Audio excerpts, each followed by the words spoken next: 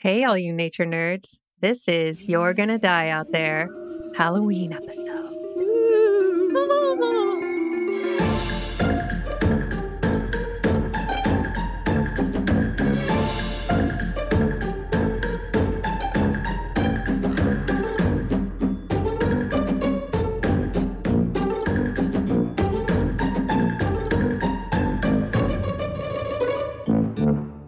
Welcome back, nature nerds, to this special episode made just for you for Halloween.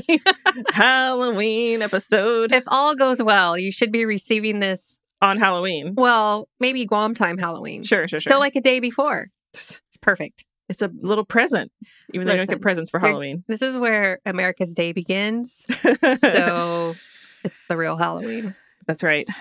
So I hope you have your costumes. You're not like a last minute costumer like I am, Get it together, Jen. where you just grab random stuff. I have asked my son, 10 times. This is going to be great to listen to this because at this point in time, Mm-hmm. here on October 15th, I do not know what he wants to be for Halloween. He's tried to explain it to me.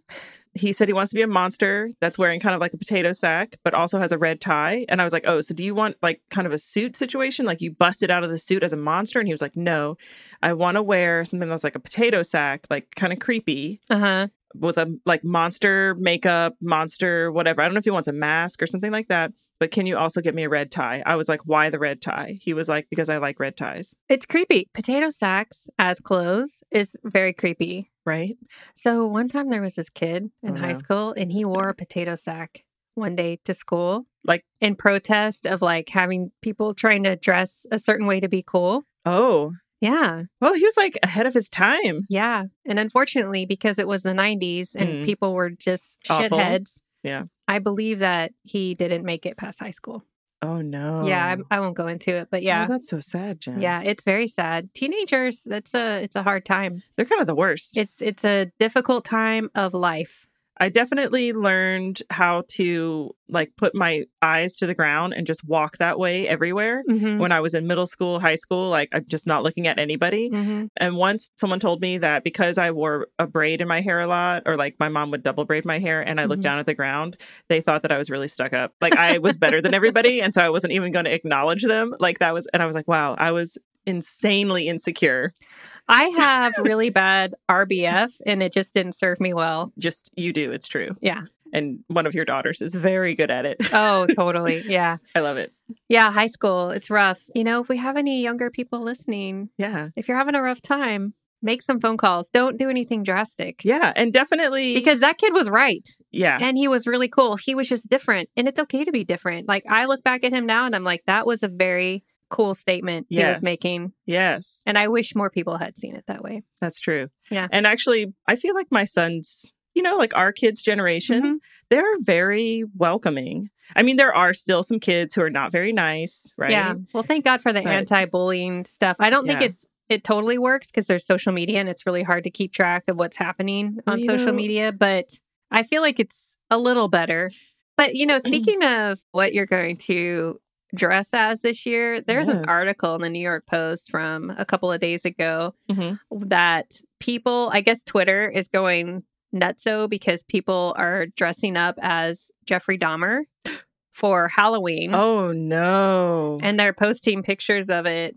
And it's like, hey, basically, so they say the internet has put out a PSA that dressing up like serial killer and cannibal Jeffrey Dahmer, who has research and notoriety from the hit Netflix series Dahmer, is not acceptable. So impersonating Dahmer for kicks is not only blatantly disrespectful to the families of the 17 deceased, but also Mm. shows a disturbing, tasteless side of one's psyche. Wow. So they're like, don't do it. It's not cool. You got problems. It's Ye- not a good costume. Yeah. I'm like, okay, if you want to dress up as a fictional serial killer, like Michael Myers, got it. Yes. Makes sense. Yes. Freddy Krueger, totally, 100%. Yeah. Makes sense because these are horror movie, They're not real. not real. Those actors were not really killed. Yes. Yeah. That makes sense. Fictional characters, 100%. Serial killers, that's like a weird line. That's a weird line to cross. Like, that's not funny. It's not Mm-mm. funny. It's not cool. Yeah, there are people Like real people died died. horribly. horribly. I still Yes. can't watch. I can't finish watching Dahmer. I tried. I almost wish I hadn't, honestly. I But tried, but I had to stop, and it's not gonna. I know I keep Yeah. talking about it, like every No, episode, it's but it's because fine. it's Halloween, and I was trying to watch scary stuff, and no. What you should watch is this show called The Watchers. Oh, really? That's good. Oh, I'm in the middle of it right now. okay, gonna do it. I need to Um, catch up on my American Horror Story stuff too. yes. I haven't watched it in like a couple years because Mhm. it just the clown one. I was like, I The can't. clown one was really hard. It was too real. I okay? couldn't. I Let's be couldn't. I honest. had to stop Yeah. because it was scary. Once you get past some of that season, it's better. But I think because it started with a very real horror show Mhm. of like the 2016 election, like you just cannot, Yeah, like that part was very difficult for me to watch. It hit too close at the You time. know, I think it was Jen- still too raw at the time. As a liberal snowflake, I just want to say that yes, I was like, I don't want to rewatch this. I'll just relive it. It's like, I know. depressing. And then throw some clowns in there. It just really, it was too much. It was over the top horror. Come yeah, on. Yeah. Well, anyway, I I would might rather- try again. I would rather watch Saw.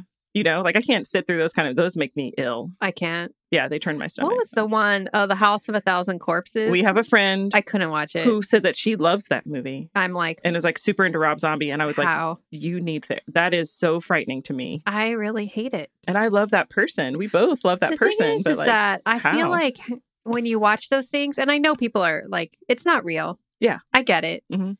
But there's something about it that I'm like, what if that was ever done to somebody? Yeah. And I feel like in our whole world of things, like everything's been done to everybody at some point, Mhm. somehow. Mhm. And it just really freaks me out. Yeah. Because I'm like, I know it's a movie, but I don't like to think about those things. Is there a true story It version just goes of a this? little too far. Yeah. My favorite like little ghost movie is The Others. Oh, with Nicole Kidman. I love that movie. That actually is a really great suspense, like thriller. yes. It's really good. It's a really like a classic ghost movie. yes, I agree. And it has a twist. It's great. If you haven't seen it, I won't go into it. Just go watch it. It's very good. It's like The Sixth Sense. Oh, That same kind another of thing. great one. Another great movie Yeah. Mhm. I love a good ghost story. with a twist. But just people getting like mutilated and stuff, I'm Yeah. just not into it. I don't know if I mentioned this on I'm sure I have. Like this is a regular thing that I will watch scary movies that as long as they like will end with like a happiness at the end. You know, like that one that's like The Orphanage or something and it's like a Spanish orphanage and Oh, like yeah. I think I saw that. and like in the end everybody is like the ghosts are all freed to wherever the afterlife and you know everybody's happy and whatever. Like those kind of things. I'm always like, "Oh, good." I do not like when at the very last minute in the credits they play something. Yeah. That's like, dun-dun, you and know? then you know And then that I'm like, the person didn't die. You know what though? What I have learned from watching scary movies is that you need to like, you know, really like chop off somebody's head to know they're dead. Mhm. Like make sure they're dead. Yeah. Don't just like hit them with something and then you walk think away. you're okay. No, that doesn't work. In No. these movies, like you need to make sure that the killer is really dead. and that is why I like the series Scream because they always make sure in the end, like it's like a running joke. Yeah. Whenever we watch a scary movie, you know, and then the killer has been like quote unquote killed and they're laying on the ground, you know, and then the other person is like, I got to go check on this other person who could totally just sit there until the police come. Yeah. Like they're fine. Just make sure that person is dead or else make sure they're tied up. I don't know. incapacitated. I feel like if in these extreme movies where they're so like they're killing like all these people, Yeah. like just kill the hell out of them. Just get it done. Get it done. Just make sure And they're dead. Specifically, we're talking about the evil people in these fictional stories. Fictional. I'm talking about Yes. fictional stories. But I mean, honestly, if something happened to me Mm-hmm. or like my kids, I would dead somebody real quick. Oh, yeah, Real quick. There Oh, would be yeah. no hesitation. absolutely. Just try me. Just kidding. Don't. Like that. Okay. So I actually have a science news. All right, let's hear your science news. Emily. And keeping up with the Halloween spirit. So it's from Science Daily, and this is from January of this year. Mhm. It's a little bit old, but it is entitled Haunted House Experience Scares Up Interesting Insights on the Body's Reaction to Threats. I feel like if it's in January, maybe they did the study around Halloween time and then published, Oh, yeah, okay. which is pretty quick. That's cool. Yeah. This article is from the Association for Psychological Science. Researchers used a haunted house experience to study participants' subjective and psychological responses to perceived threats in a safe yet immersive environment. The research was held, like I said, in a haunted house setting. It included 17 rooms with various threats. Yeah. That formed in an uninterrupted experience. The researchers examined how the body responds to threats differently depending on the social context, like whether friends are around. Also, features of threats, whether they were expected, and emotions, whether they were individual, whether, like how scared were they, based on their reaction. To study the effects of frightening experiences, previous studies used scary images, mild electric shocks, What? like what the heck, or loud noises. In the current study, there was 156 participants total that went through the haunted house in these small groups. And during the 30-minute experience, they encountered situations that mimicked threats of suffocation, an oncoming speeding car, a volley of shots like a firing squad. What? Yeah. And the participants wore real-time psychological monitoring wristbands to measure their electrodermal activity or sweat-induced changes in the skin's electrical characteristics, including skin conductance level. That's a new one for me. And skin conductance response. Okay, got it? Okay. This is very scientific. I would break that wristband. It would be broken. Like you already threw it at people. Yeah. Before visiting the haunted house, they were asked to rate their expected fear on a scale from 1 to 10. And then afterward, they did it again. And so they looked at 4 factors, which including group composition, threat imminence, interpersonal factors of fear, and baseline orienting response. So those are the kind of things they looked at. In the end, the findings revealed that basically, on average, the more friends that participants had with them while going through the haunted house, the higher their physical response. So if you're with your friends, the finding shows the more friends you had with you, the more response you had, like because you're picking up all of their feelings as well. And maybe you want to protect them from those perceived threats. Right. The person doing the study said, we interpreted this to reflect fear contagion. If your friends are around, your body picks up on their signals and has a higher level of arousal, they call. Arousal. I guess this could go across many studies. Anyway, a higher level of arousal, even in the absence of specific scares or startles. In the lab, it's difficult to study the effects of groups on physiology. So they usually study like one person at a time. Right. Yeah. They also looked at all the other factors. And basically said, so there were 14 rooms. Right. If you went into whatever their reaction was in the first room, if it was a strong reaction, it just was that way the entire time, or it got worse, which would be you. Yeah. That would be me at the door. Like nothing's even opened yet. But if you had kind of like a varied response in the first one, or maybe not a strong response, then it would kind of get decreased as you went through, which would be me. I would like, how can I make this in my mind know that this isn't real? Right. And these are people. Yes. And like that lady over there, I think I saw her somewhere, like at the store last week. Yeah, I would try to like make it. So that might be me. Right. And then as I go through, I'm like, that's dumb. That's not real. And I would keep telling myself that so I wouldn't get scared. It's a tactic. That's a tactic. Yeah. I would be like, that's so dumb. It's not real. But if you're with friends that are just losing their minds, then, you react to that as well. So that's basically what the study said. It makes perfect sense. Right. Yeah. It's kind of the same thing as like when people are in a crowd at like a speech or something and they're really feeding off of the energy. Yes. It's like that feeding off of the energy. Mob mentality. Yeah. Yeah. So basically what I'm gathering from this study is in order for me to be less scared. Go by yourself. Go by myself. Never gonna happen. I feel like for you, just never go to one again. Or go with strangers. Or you go with me, because then you would pick up on my vibes, and I'd be like, Megan, it's not real. Look at that. You can see their makeup. Yeah. Or like, look at that bad costume. Oh no. Yeah.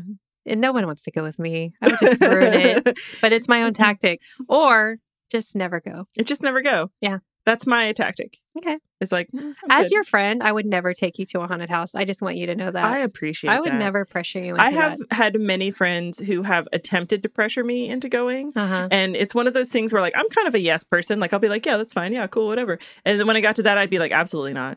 And they would be like, but why not? Like, let's go. I'll be in the car. And I'd be like, I will end you. Like, we are not going. This friendship is ending right now. It's over. Yeah. Like, I'm striking your name out of my book right now. Right. Yeah. Got you. So All right. But not my son. I can't strike my son's name out of the book. So. No, yeah. Well, now he has a bunch of friends. He can go with them. Yeah. Okay. There are some haunted houses. I would just mention this. Like if like a YMCA puts on a haunted house or something. Oh, like a cute one. Like a cute one. And you know the people working there. And you know the people working there. I mean, I never went through those. What if you participated in a haunted house? I would be the worst. Because so on the... You'd be like, I'm sorry. I'm sorry. I didn't mean to scare you. Yeah, okay. There's that. And then on the flip side, I'm really bad at surprises. So I would be giggling. You know, I'd be like, I'm about to jump out of the... You know, I would ruin the scare. Like, that's what would happen. That would be great. So I would be too amped up about, you know, like, I'm going to scare this person, you know, but, and then I would feel bad about it after because I would know how they were feeling. Like, what if somebody cried?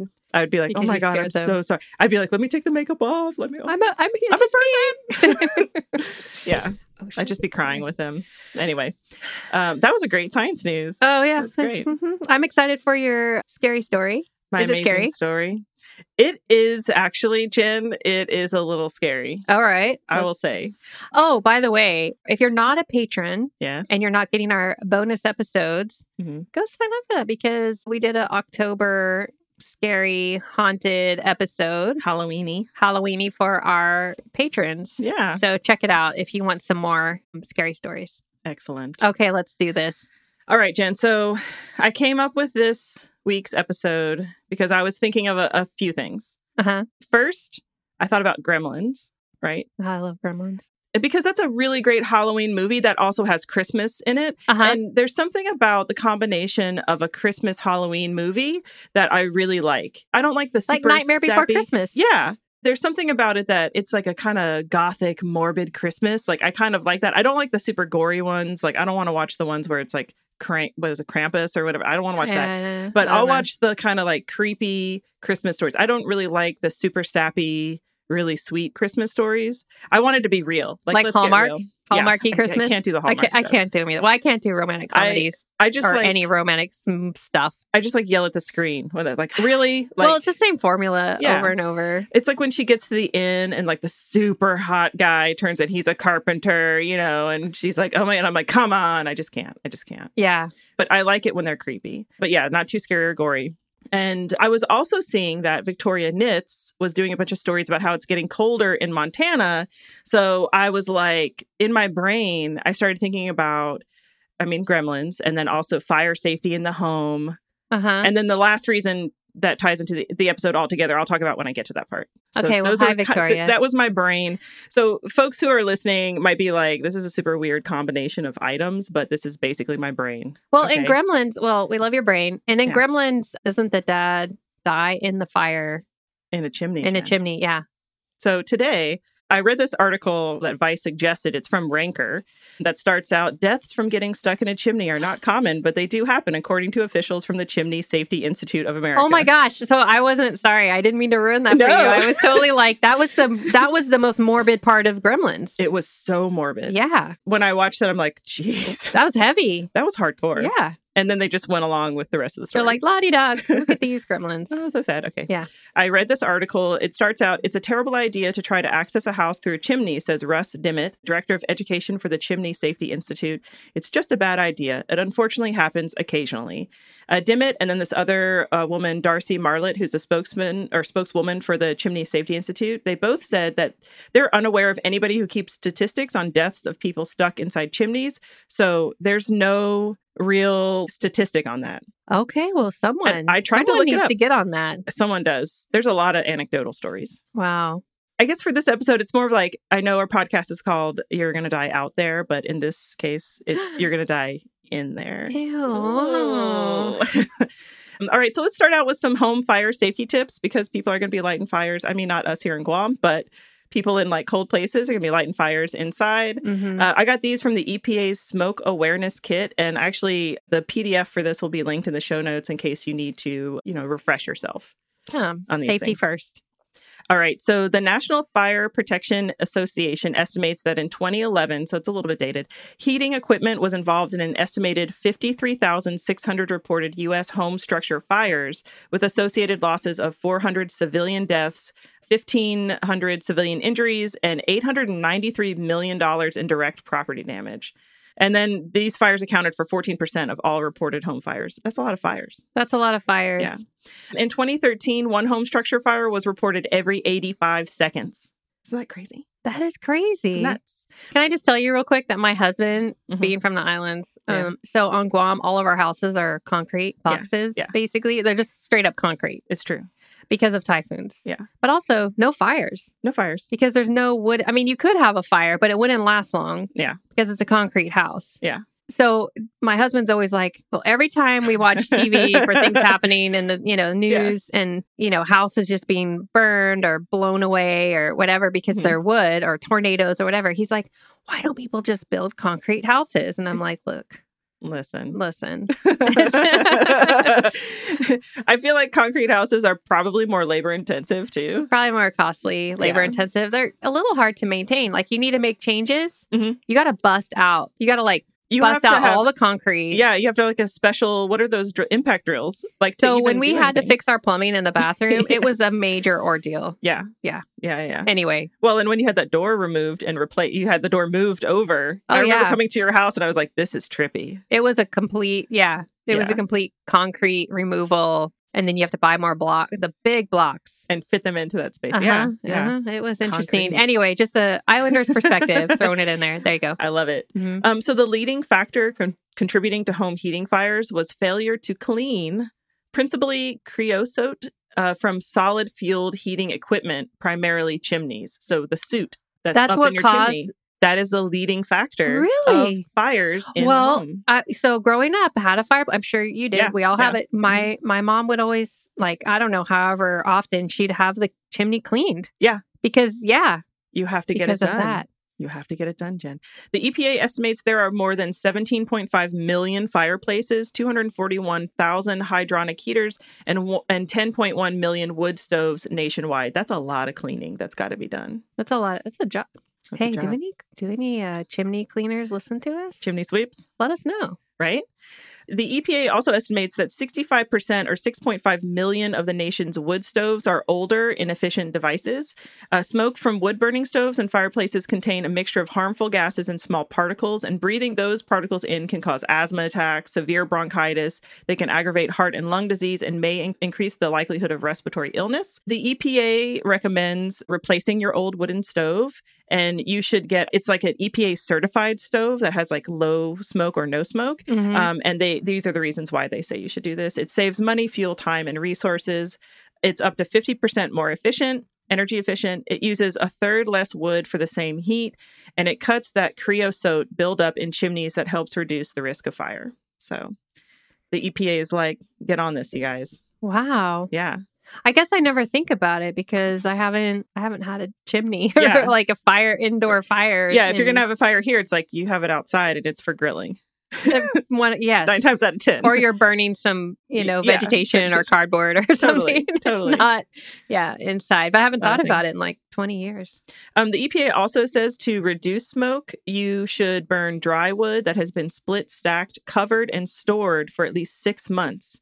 Never burn garbage, plastics, or pressure-treated wood. Oh, yeah. Of course. Come on. Research estimates 70% of smoke from chimneys can actually re-enter your home and your neighbor's home. Your neighbor's home? Mm-hmm. Oh, I guess because it's coming out and then go. Yeah, it's like when your neighbors, you're like, oh, somebody's got a fire. It's like an exhaust. Yeah. Yeah. So just consider that. And then they also say to consider using a HEPA filter in the same room as your stove or fireplace. That will help reduce indoor particle pollution by 60%. So... Wow. Also, I was thinking about getting one for where I clean the cat boxes just to reduce the particles from the cat litter. Good times. So that top concern from the EPA about not properly cleaning your chimneys, that got me thinking about the good old chimney sweep, Jen. And so I read a little bit about chimney sweeps. Chim chimney, chim chimney, chim chim chim. So much fun. Okay. So chimneys have been around a long time. Basically, once we figured out fire and then we wanted to make it inside so that we weren't doing the fire outside in the rain or snow or whatever, that's, chimneys started to be how do we get this smoke out of here? This isn't good. So the earliest extant example, I guess still intact example of a chimney in Britain is from 1125 AD, and it is in the keep of the Conisborough Castle in Yorkshire. Wow. Yorkshire. Love history. Yeah, kind of cool. At first, there would be one heated room in the building. So around this time, 1125, 1200, there would be one big heated room in the building, and the chimneys were like massive. Mm-hmm. And that would kind of like heat the whole. It's like you would want a room really close to that room so that you would be warm. Right. And then over the next 400 years, rooms became more specialized and smaller. And then those individual rooms started being heated with their own chimneys. Sea coal started to replace wood, and that coal started to deposit a layer of flammable creosote in the inside surface of the flue, like the thing going up the chimney or the opening, and then caked it with soot. And in fact, way back in 1582, the Tudors in England, they created an ordinance controlling materials that you could construct a chimney out of. So you could only use brick and stone instead of plastered timber. And they required chimneys to be swept 4 times a year to prevent the buildup of the soot, because they realized that this is a threat. Like, people are dying from these things. So there's like fires, whatever. And at that time, any chimney fire could be fined 3 shillings and 4 pence. And because I'm like that, Jen, I found out what that's worth in today's money. It's £39.86, whatever. 39.86 pounds. It's like $100. In 2022, that's $44 in the US money. Oh, I went the opposite direction. Yeah. Wait. Okay, So when I was in England, but this was like 2007-ish, it was like you could take like a pound and double it, and that would be what it was in you. But I guess now it's like it's different. That's why I was like, wait a second. Oh, okay. Yeah, the dollar's weaker Ooh. now. The dollar or the pound? The dollar. Oh, because the dollar is $44 and the pound is $39. What you could buy with $44 in America, you could buy in England for $39. So the pound would be stronger. Yeah, it's more buying power. Okay. Right? Oh my God. Hopefully I'm thinking of this right. Maybe somebody's like, Jesus, you guys are idiots. Wait. I don't know. No, you're right. It makes perfect sense. Okay, good. Yeah. Sorry. It's my brain, not yours. No worries. Okay. But just to let you know, in 1580, you could buy one of the following with 3 shillings, 4 pence. You could buy 0 horses, 0 cows, 0 wool, 0 stones of wool, 0 quarters of wheat, but you could be paid for 3 days. That's wages for 3 days. Which bought nothing. It bought nothing. Some gruel, Jen. Wow, I wonder how many days you had to work. Yeah, I found this website that does this like ancient conversion, and then it tells you what you could buy at that time. It's like nothing. It's like nothing, yeah. Oh, man. So, and that's, Jen, that's 3 days of wages for a skilled tradesman. Well, doesn't that blow your mind? It's a history. And that's why there's so many like scary things, because things were just kind of messed up in a lot of ways. We're about to talk about it. Listen to the bonus episode. Yes. So the Industrial Revolution came around and people started moving into cities from their pastoral work. And then there was like this big increase in houses with chimneys, and they're all kind of together. Like everybody's living together in like very small, cramped, whatever. Even like the nice neighborhoods, it's like house after house, like row houses. And the chimney sweep started to become like a real big job because they're everywhere. Chimneys are everywhere. Additionally, buildings were being built higher before. And because there were more houses or occupants to things like apartments, like there are more people inside there with their own chimneys tops were being grouped together. And I guess in an effort to make chimneys safer, they started making the flues narrower so that it would be just like less of a chance of like a buildup of a lot of gases in the flue, in the chimney. And so they started being like super narrow. And in many cases, different flues were also angled, because it was like, okay, let's say you live on apartment 1, like first floor, but it's like a 5-story building. And then your flue has to like make it all the way to the top. So it's kind of like out. So it has to like, So there's a lot of angles to kind of get it up there to where it needs to be. And then fun fact, Buckingham Palace had one flue with 15 angles, with the flue narrowing to 9 inches by 9 inches. That's 23 by 23 centimeters. Oh my gosh. Yeah, it's super tiny. And this made it super difficult and complex to clean. Because of the quantity of them, the narrowness, the angles, etc., chimney sweeping was one of the more difficult, hazardous, super dangerous things. But it was also low paying, because that's how it is. Listen, right? Megan, all you needed was a 3-year-old. You know what, Jen? It's funny you mentioned that, because before labor laws, I remember young boys as young as 4 years old would climb hot flues, chimneys, to clean them out. The general age to start training the children as sweeps, apprentices, was 6. So, that was older. But 4 years old, I think, is the youngest recorded that they say. Well, you gotta get somebody small enough to get in there. They gotta get in there. The master sweep, who's the adult, right? The like dude who's like the master sweep, obviously unable to climb in these Dick Van small... Dyke. Dick Van Dyke. He unable to climb in such small spaces, so they employed these climbing boys to go up the chimneys and dislodge the suit. So they would buff it by climbing naked. I'll go through like exactly how they would do it. They would propel themselves by naked by their knees and elbows. Wait, the little kids? Little kids. Jesus. Little kids, Jen. I'll tell you even more about it a little bit later. And their elbows and knees would get scraped raw from climbing up these chimneys. Many times they were put into hot chimneys, sometimes with a fire going at the time. What? Common issues included scrapes, burns, chimney sweep carcinoma, which is a specific kind of cancer we'll talk about. Hygiene, they rarely washed, and they would be covered in soot like a long time. Anyway, we'll talk about that as well. The worst, of course, was that they could get burned to death. They could also get stuck and suffocate, either from smoke inhalation or from what's called positional asphyxia.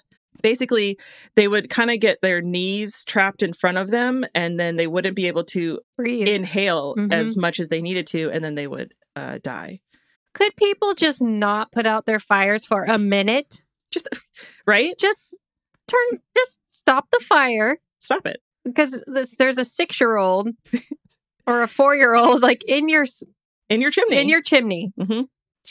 From 1775 onward, there was an increasing concern for the welfare of the boys. Someone was like, "Hey, we should care about these." This doesn't seem right. But why are they doing this? And acts of parliament were passed to restrict the using of the boys and sometimes the girls. So there were also girls who were put in this job. I'm sure. From about 1803, there was an alternative method, brushing chimneys, but sweeps and their clients didn't like it.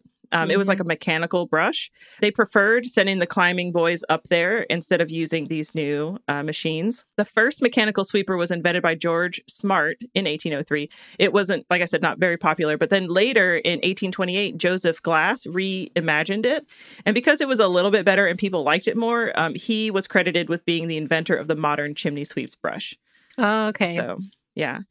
Compulsory education was established in 1870 by the Education Act of 1870, but it was a further 5 years before legislation was put in place to license chimney sweeps and finally prevent boys being sent up chimneys. So I'm going to give a little more detail on all of those things. We're going to start with a typical day in the life of a master sweep.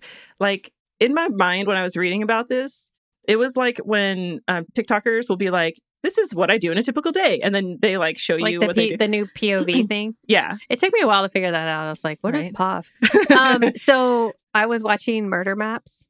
I have not seen that. You should watch Murder Maps. It's pretty fun. Yeah. Interesting. Because it's all historical murders and they kind of say where it happened. And a lot of them are, not all of them, but a lot of them are in England. Yeah. And so, and it's just stuff that happened, like terrible stuff. But there's one about this lady who basically got sentenced to death because anytime you killed somebody, they hung you back then. So there were so many women giving away babies because it was so bad to have a baby out of wedlock. Oh my God. And so she would take them and say that she was adopting them, but she didn't. And she would just let them die. I think she gave them laudanum or something to what is that stuff? Anyway, so laudanum. Yeah. Laudanum, thank you. And so anyway, she was a terrible human. But it just makes me think of that because they were talking about how there was just so many orphans back then. Right.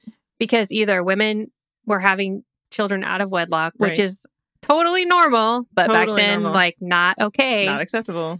Or parents were just dying because it was the 1800. It was just like bad news. Hygiene was like not a thing. Yeah. So kids were just all over the place. Running so you'd around. be like, who wants to be like, make some money? Me, governor. Me. And then they would, because they want to eat. Yeah. And then they would just throw them in like chimneys, I guess. That's exactly, Jen. Horrific. It's horrible. Yeah. And I should mention that I'm speaking about Britain in all of this stuff. Like this is specifically the UK. It's not that different in other places, but specifically the UK is like known for this. Yeah, we saw Mary Poppins. Everybody saw Mary Poppins. Oh, good times. So typical day in the life of a master sweep and his sometimes many apprentices. They would walk up and down the streets yelling, "Soot o sweep." Something else that's like catchy for people to be like, "Oh shit, I got to clean my chimney." Like that needs to be done. That's advertising. Yeah. And then when someone hired them, like opened their door and was like, "You in here, clean this. Bring those kids." The master sweep would put a cloth. Everybody's seen it in Mary Poppins. Put the cloth over the fireplace on the ground. At the bottom of the fireplace. And then the climbing boy would take off his boots and any excess clothing. He would get naked and then get behind the cloth, and the boy would pull his cap down over his face and hold that large flat brush over his head and wedge his body diagonally into the flue. Okay. So then he would shimmy up the flue like a caterpillar using the brush to dislodge the large soot. And then the soot would fall over him to the bottom onto the cloth that's at the bottom. And then he would also have like a little scraper. So if he got to a part where there's like a solid piece, he would have to scrape that off, it would fall down to the soot pile. So what did the grown-ups do? They were just down there. Like, you're doing a great job, kid. Yeah. When he got to the top, he's like done. He would then slide down the whole flue and land into the soot pile. So you're almost like hoping that there's a lot of soot. Like, I want to know, were they okay? Like, you're just sliding down. I mean, maybe it wasn't because they were so angled and stuff. So they're having to go up these angles, like turn angles and contort their bodies. Oh my gosh. It's insane. So then at the end, he would, I assume, get dressed, and then they would bag up the soot and carry it back to. So in some cases, they just put the kids in there. The kids did the thing at the end, wrapped up the soot, brought it out to the cart where the master was. And they would do this 4 or 5 times a day, like 4 or 5 chimneys a day is like what they were aiming for. Just like, because I'm pretty claustrophobic, just the thought of that. Oh, no, it's pretty awful. Yeah. At that time. And having your hat over your face, you can hardly breathe. Right. And then you have particles falling down on you. And around you. And how do they breathe in there? Not very well. Oh, my God. At that time, soot that they collected was a valuable commodity, and they could sell it for 9 pence a bushel in 1840, which is like $2.60 something in pounds. So $2.60 in pounds in 2022. And they would, like I said, do 4 or 5 chimneys a day. And then in order to build calluses on their elbows and knees and like feet and hands, whatever, very quickly, so they could get up and down the chimney without getting open scrapes as often, the master sweep would stand the boys super close to a hot fire and then rub their knees and elbows with a strong brine, like a salt brine, using a brush to like callus up their skin. And they did that every night until the skin was hard and calloused. Fun fact. Gosh. I'm going to say fun fact, but I'm like, maybe it's There's super nothing depressing. Fun about this. This is super depressing. I mentioned that they're usually unwashed. So actually the boys would sleep together on the floor or like in a cellar or something like that under the soot sacks, like the sacks that they would collect the soot in. And that was called, quote, sleeping black, which makes me think, is that where sleeping bags came from? I mean, I think sleeping bags came from something else, but it made me think of that they're just sleeping under these like bags of soot. Ugh. And like cloths that they use during the day to get the soot. I guess it was just too much effort to try and clean it off if they're just going to go back out there the next day and the next day. Exactly. They would get a yard bath. So sometimes like the master's wife would like take them out to the yard in like a tub and kind of hose them off like once a week. That's like luxury, okay? Once a week. But I read about a Nottingham sweeper that would only let his apprentices wash 3 times a year: Christmas, Whitsun, and the Goose Fair. I don't know what those last 2 are. I mean, obviously I know what Christmas is, but I don't know what Whitsun and the Goose Fair. Yeah. Sometimes the children, they would need encouragement to get up the chimneys faster so they could do more chimneys. And so the master sweep would light a small fire on a straw or a brimstone candle and like kind of put it up behind him to keep him going. When the boys got stuck, because it happened, that they would get stuck. Is that where lighting a fire under your butt? Oh, maybe. Yeah. Oh, God, that's awful. And now I never want to use that. Most of the things, those sayings are not. They're not okay. They're not okay. So when the boys got stuck, it happened a lot that they would get stuck. They would either be pushed out from below. Sometimes the masters would actually prick their butts and feet with needles to keep them awake, because they didn't want them to pass out and possibly die. So they would do that to keep them awake. And then they would kind of push them up. And then sometimes they were like a rope was let down from the top. But imagine that you're stuck in a half cleaned flue and maybe you start to panic. Like, oh shit, I'm stuck. And definitely these boys heard of other boys, like I'm sure they all talked about like this kid got stuck, that kid, whatever. And then you start to struggle and you got your hat over your face. There's soot all around you. While you're struggling, even more soot gets dislodged and then you're covered in it. And that is one of the more common ways that the boys would actually suffocate, was that there were so many particles in the air, they just couldn't breathe. Yes. Yeah. That's horrific. Yeah. If the boys couldn't get dislodged, if they were dead or alive, they would have to be removed. So bricks from the side of the chimney would be taken out. But this was like a last resort to take out a brick to save a kid's life, a baby. They're babies. Oh my gosh. Here is a quote from a sweep describing the fate of one boy that worked for him. After passing through the chimney and descending to the second angle of the fireplace, the boy finds it completely filled with soot, which he has dislodged from the sides of the upright part. He endeavors to get through and succeeds in doing so after much struggling as far as his shoulders, but finding that the soot is compressed hard all around him by his exertions that he can recede no farther, he then endeavors to move forward, but his attempts in this respect are quite abortive. For the covering of the horizontal part of the flue being stone, the sharp angle of which bears hard on his shoulders, and the back part of his head prevents him from moving in the least either one way or the other. His face covered with a climbing cap and being pressed hard in the soot beneath him stops his breath. In this dreadful condition, he strives violently to extricate himself, but his strength fails him. He cries and groans. In a few minutes, he is suffocated. An alarm is then given, a bricklayer is sent for, an aperture is perforated in the flue, and the boy is extricated, but found lifeless. In a short time, an inquest is held, and the coroner's jury returns a verdict of accidental death. Accidental death. Mm-hmm. Wow. Yeah. You know, for all of us parents, whenever your kids don't want to clean their room, let me tell you about... Sit down with a nice Christmas story about all the little kids that chimney had to sweeps. clean chimneys and be like, you don't have it so bad after all. Right. Actually, life is pretty good right now. Life is really good. Yeah. Many of these children also suffered from general neglect. You know, like no one's taking care of them. That's what I'm saying. I think these were all orphan kids. Yes. They were stunted. They had deformities of their spine, legs, and arms because they're already in abnormal positions before their bones have hardened. Because you know that it's like up to something like 13 years old. I used to work at a gym, and we would let 13-year-olds work out. And someone had asked, why do you choose 13? And it's because doctors say that 13 years old is when your bones are like hard enough for you to lift weights without injuring your bones. Mm-hmm. And so that was like a thing. Like, okay, you can't work out before you're 13. You have to be 13. Right. That was the You can deal. exercise, but not weightlifting. But not weightlifting. Yes. And so, these kids had deformities in their bones because they were starting when they're 4, you know? Yeah. And they're sitting in those abnormal positions, you know, scraping things off. They're doing that for a long period of time. So they had sores and inflammation on their eyelids that sometimes led to loss of sight. You know, they're like rubbing it, just gets worse and worse. The cancer that I mentioned earlier, it's called chimney sweep carcinoma, was actually cancer of the scrotum and was found only in chimney sweeps. This cancer was also called sootwort, and it didn't show up until the sweep was in his late teens or 20s. And it's now been identified as a manifestation of scrotal squamous cell carcinoma. It was reported in 1775 by Sir Percival Pott in Climbing Boys or Chimney Sweepers Only. And it's the first industrial-related cancer to be found. Interesting. I wonder how it presented in girls.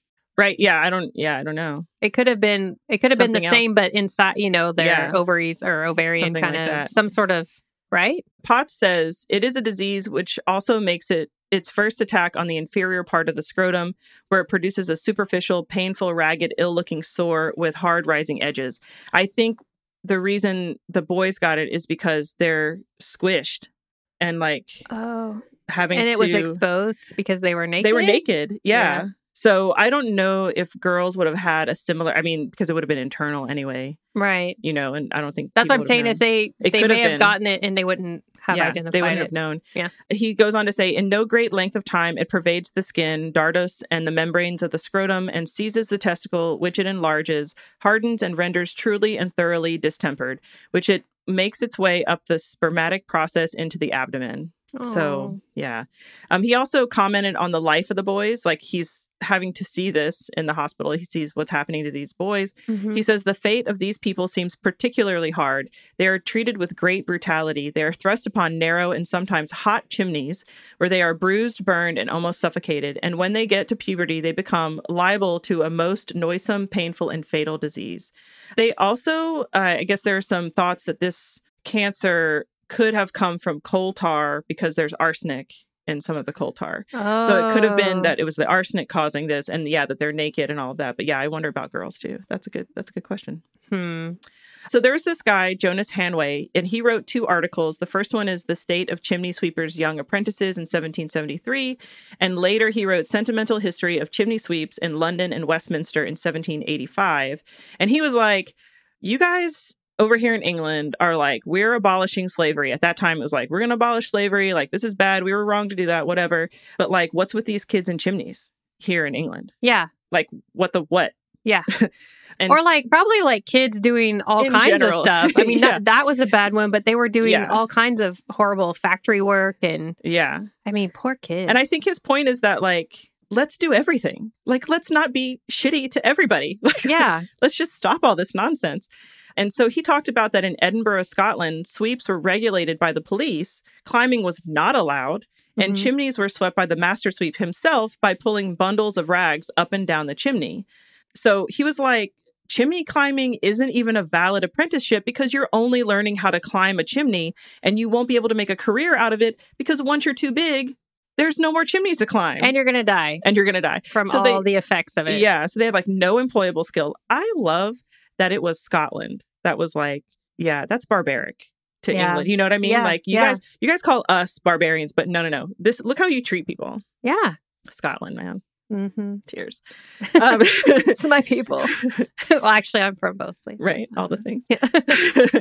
He also advocated that Christianity should be brought into the boys' lives and lobbied for Sunday schools for the boys. Because of his ideas, in part, in 1788, the Chimney Sweepers Act of 1788, which has a long title of An Act for the Better Regulation of Chimney Sweepers and Their Apprentices, was passed. This limited the number of apprentices to 6, and they had to be at least 8 years old. So not 6. They needed to be 2 more years older. Good stuff. But of course, laws are great and all. People can talk all they want, but if you don't enforce it. Well, also, they won't work. Isn't there the benefit to them being small? Right. But I mean, boys, some boys Sure. stay small For a long time. for a long time. It's true. I mean, my daughter's in 6th grade and she's taller than all the boys. Yeah. Yeah. It's a thing. Mm-hmm. So yeah, originally this act also had a clause that master sweeps had to be licensed, but the lords of the time were like, we don't need that. So they took it out. Basically, they're like, okay, you can only have a certain number of apprentices. They all have to be 8 years and up. But this law came into being before civil registration. So there was no way that anybody could check if a child was actually 8. They had no idea how old the kids were. There's like a 3-year-old. They're like, he's 8. That kid is 8 over there. 8. Listen, lords, It's fine. it's fine.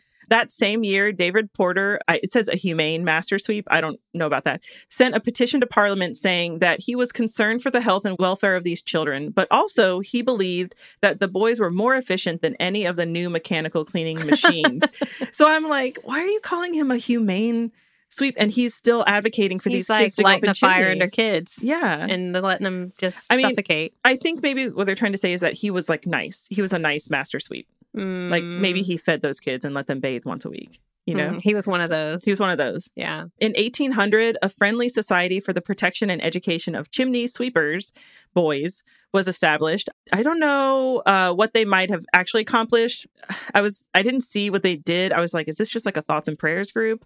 Like what are they doing? I don't know. They're a friendly society. Great. The Chimney Sweepers Act came around in 1834. They added more regulations then. Sweeps were resistant to that. And apparently there was concern that this regulation would cause more issues with chimney safety. Like the general public was like, you're going to regulate this like chimney sweeping and now we're going to have more fires because you guys have too many regulations. Mm-hmm. And it's like, but these are children.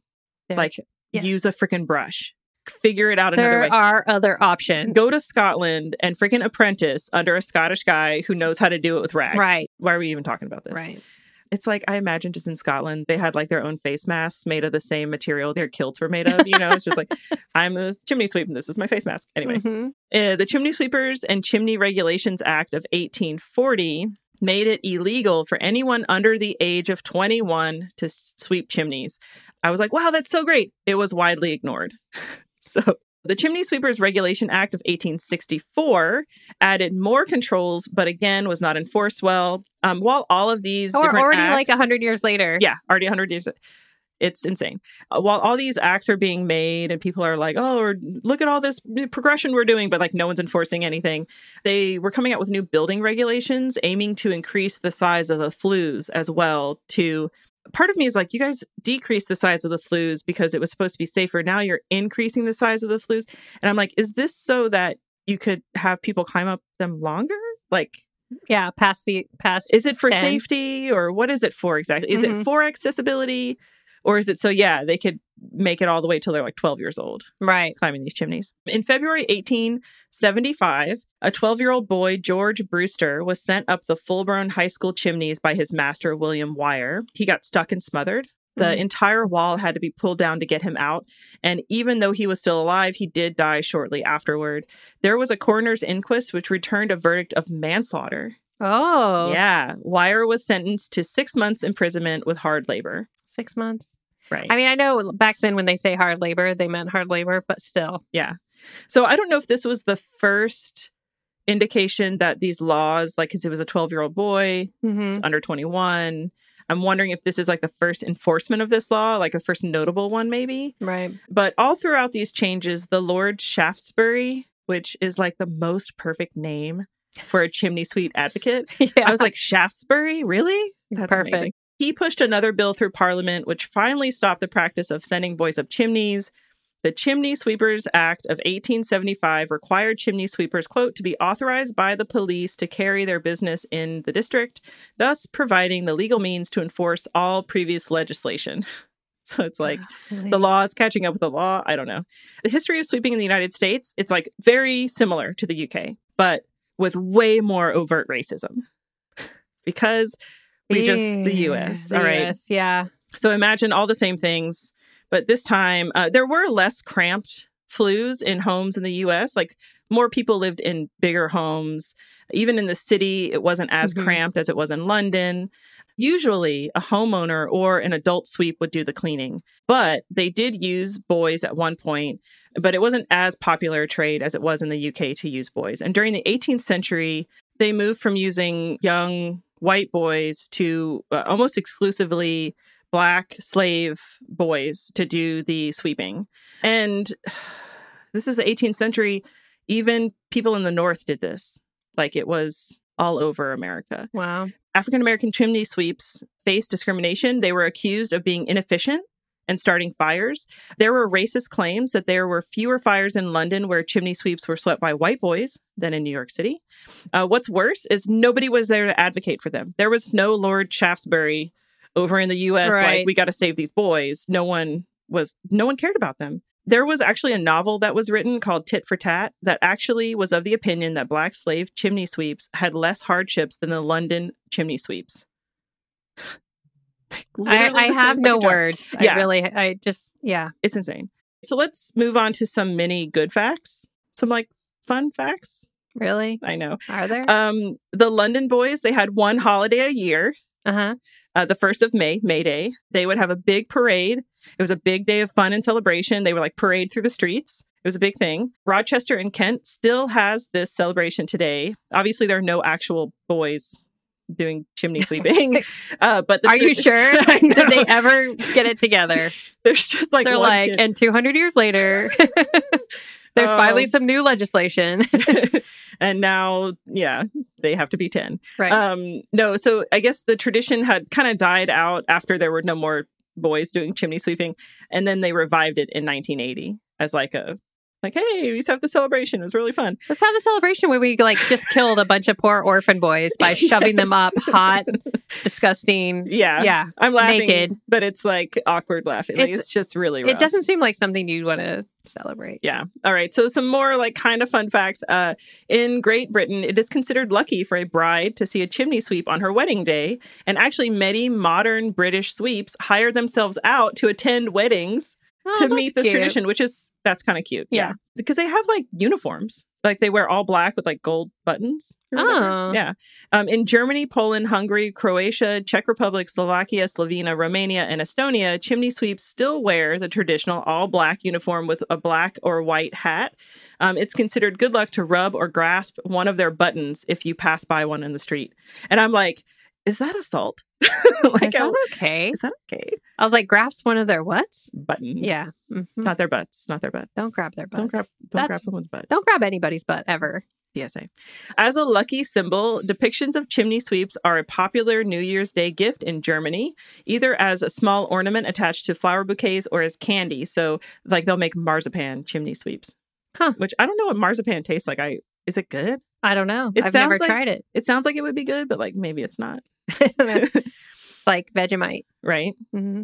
Of course, and I won't go into it, chimney sweeping is still a profession today, but it's highly regulated. And there's lots of licensing and safety and all the things. You can read all about that online. It's like everybody's good now. There's like OSHA and all the things. They're not jamming small orphans. Children. There's just like that one contractor. He's like, listen, I can do that for way cheaper, 75% off. They're like, how do you do that? I have a supply of boys. Do you have any kids? Yeah. You could just have your kids do that. So how old is your son there? Is he's 4? Listen, totally doable. So let's talk a little bit about some unfortunate folks in more modern times who have been stuck in chimneys. Ew. Yes. The first time I ever thought about this was when I saw Gremlins, like we were talking about. Phoebe Cates, Kate, the character Kate, it tells that super sad story. Uh-huh. Victims that get caught in chimneys often survive for days before they pass away if nobody comes to rescue them, right? That is horrific. Yeah. In many of the cases that I'm going to tell you about, the victim gets lodged into the chimney either at an opportune time, like when no one's home, or if they're in like a remote location that no one's going to visit, like an abandoned building or something like that. Most victims that I read about were robbers trying to get into a house when people are away, like on vacation, whatever. These counts that I'm going to read out to you are not in any kind of order. They're just kind of random. There's no like worst or best or whatever. We're not awful. doing a countdown of any sort. They're all equally bad. Yeah. 1985, Jackson, Mississippi. Calvin Wilson went missing while he was walking from his job at a local oil field. His family searched for him, but he was nowhere to be found. A year later, police officers found a skull on the banks of the Mississippi and assumed it was Wilson, but never confirmed because 1985, 86, right? 15 years later, in Natchez, Mississippi, Masons were repairing a building and they came across human remains in a chimney. They did DNA tests on it and it revealed that it was the body of Calvin Wilson. Police eventually concluded that he tried to rob a gift shop and became stuck in the chimney. And they never knew? They never knew. They wouldn't have the smelled something? It happens in so many of these cases, Jen. I can't Is it because it's wintertime? It might think if they light their fire. I don't know if it was winter. I don't know exactly what it was. Well, a lot of times just saying, there'll be a fireplace and they'll decide it's not good anymore and just brick it up, Brick it up. So it's a thing. Yeah. So you're not going to use it. So if somebody were to go into that, you would just be in a world of hurt. That's it. Yeah. 1928 in Ballarat, Australia, William Hiddle and Harriet Virtue's bodies were both found in a chimney. This is heartbreaking. Harriet was 9 and had gone with Hiddle William, who was 19. They went for a walk and they never came home. 4 months later, Hiddle's father noticed a strong smell coming from the chimney in the family home. Upon investigating with a friend, he discovered both the bodies. What they say is that they died, there are some questions about why they were even in the chimney. It was super confusing. Police theorized that Hiddle may have gotten the girl into the small crawl space attached to the chimney and then poisoned her and possibly himself. Turns out that the girl's father was super abusive and he was serving a 1-year sentence for crimes against his other daughter, I guess at the time, or he had just come back or something was going on. And it's possible that William poisoned Virtue to spare her from additional pain. Like, that's the theory that they have. And I was like, Jesus. When was this? 1928. Oh, my gosh. But why were they in the... Why would he put them there? Yeah. I have theories that are more like, what if the dad did it? Yeah. And put them there and made up a story. You know what I mean? Yeah. It seems like... Because he sounds like the bad guy here. Yeah, he sounds like a bad guy. But why would a 9-year-old and a 19-year-old... They were brother and sister? No, William Hiddle was just like a family friend. Oh. Yeah. Okay. It's super weird. That is very strange. Yeah.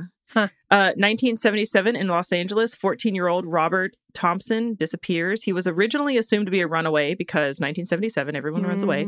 But in 2005, an 11-year-old discovered his remains in the chimney of an abandoned building in South Los Angeles. The girl had climbed up because she saw a soccer ball on top of the roof. and she went up to get the soccer ball and looked into the chimney and saw a skull. Like, no. Nightmare. They did a DNA test, confirmed that the body was Thompson's. It had been over 2 decades since he had gone missing. Family members had written books about the case, blaming police for not taking his disappearance more seriously. I 100% agree with that. Police initially ruled he'd become stuck in that chimney and died there, but the cause of death is still uncertain. Some of the family members and like amateur mystery sleuths think that he was murdered and put there. This is why in the 70s, it was like in the 80s, a serial killer's, playground, because every time a young person went missing, the police just assumed it was a runaway. Yeah. It's awful. Yeah. So there have been suggestions that a convicted child rapist, Theodoric Smith, may be the culprit who killed Thompson. Oh my God. So far, there were no arrests made in the case, but Thompson's family members continue to search for answers today. That's so sad. Yeah.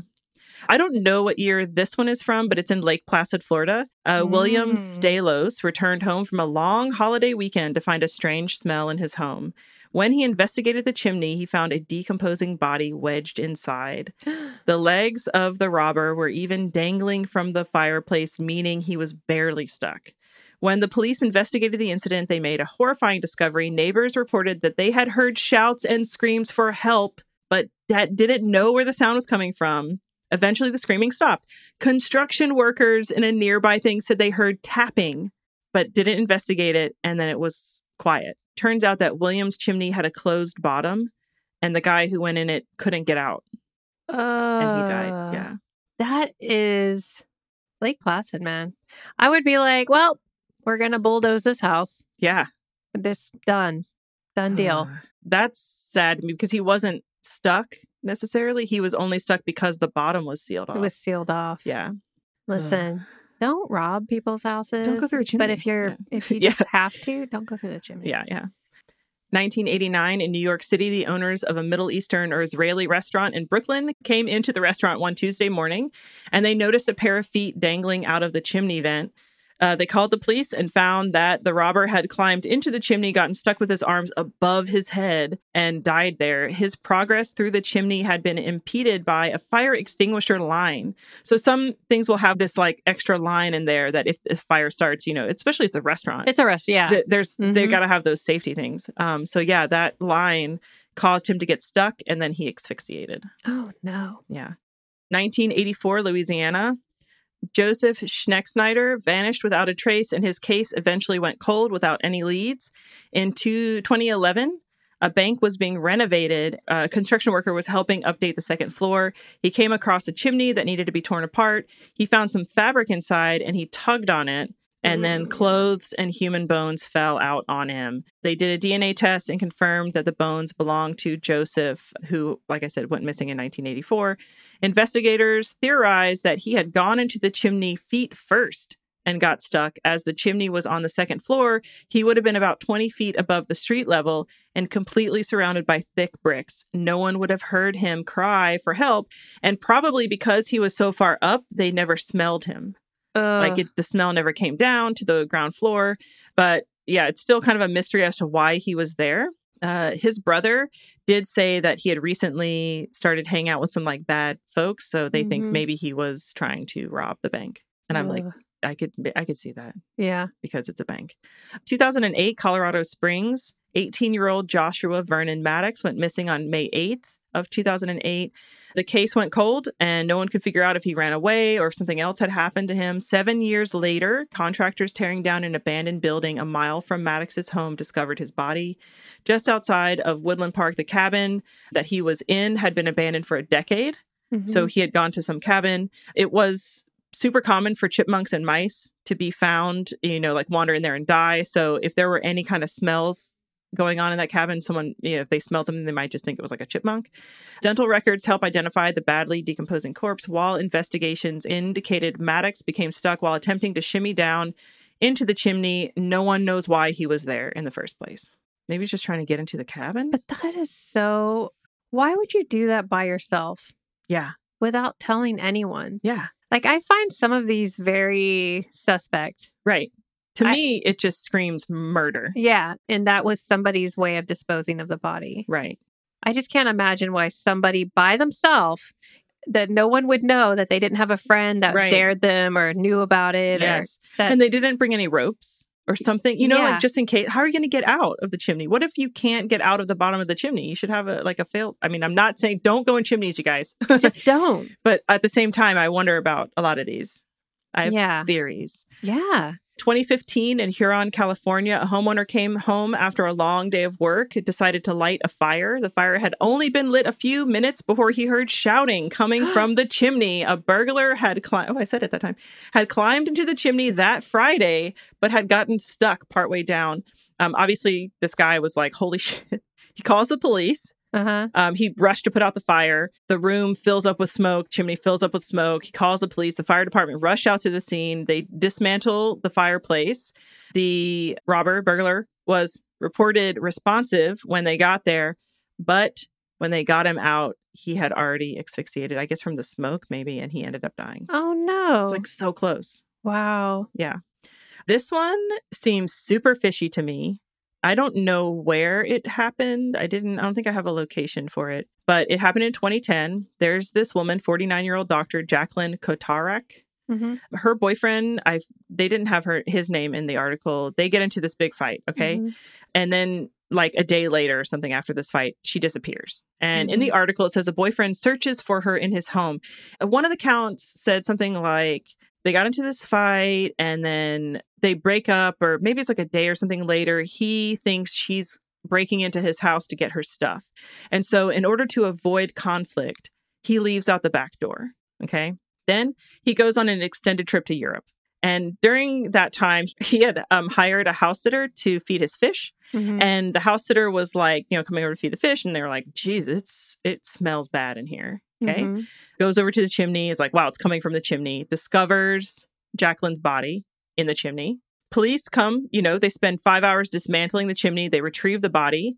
And then they say that she apparently was trying to break into her boyfriend's house, that there was a ladder that was there, and that she had climbed into the chimney and become stuck and passed away after several days of being in the chimney, and no one knew about it because she was trying to get her belongings. Nope. I'm like, absolutely not. No. Why is he not charged with murder? Yes. Lies. Yeah. He murdered her, made it seem like she was trying to break into the chimney, and went on a trip to Europe. A trip to Europe, Jen. But couldn't they, because it sounds like she was still in it wasn't that long after she'd been in there. Because I can see finding bones and not knowing what happened. But if they got her out, wouldn't they be able to see how she died? Right. So I don't know. They didn't say anything about like how if she were died strangled, they would asphyxiated or what. Yeah. They would know. I mean, they would find there it. would be markings. Yes. Yeah. So I don't know. So how could he? Yeah. But it just seems really suspect to me that he was in the house, heard her, quote unquote, breaking into the house, didn't want to have a fight, leaves his own house, doesn't call the police when she's breaking into his house, and then goes on a trip to Europe. Totally. Like, how did that happen? Also, all of her stuff was still there. So if she were breaking in to get her stuff, why wasn't her stuff gone?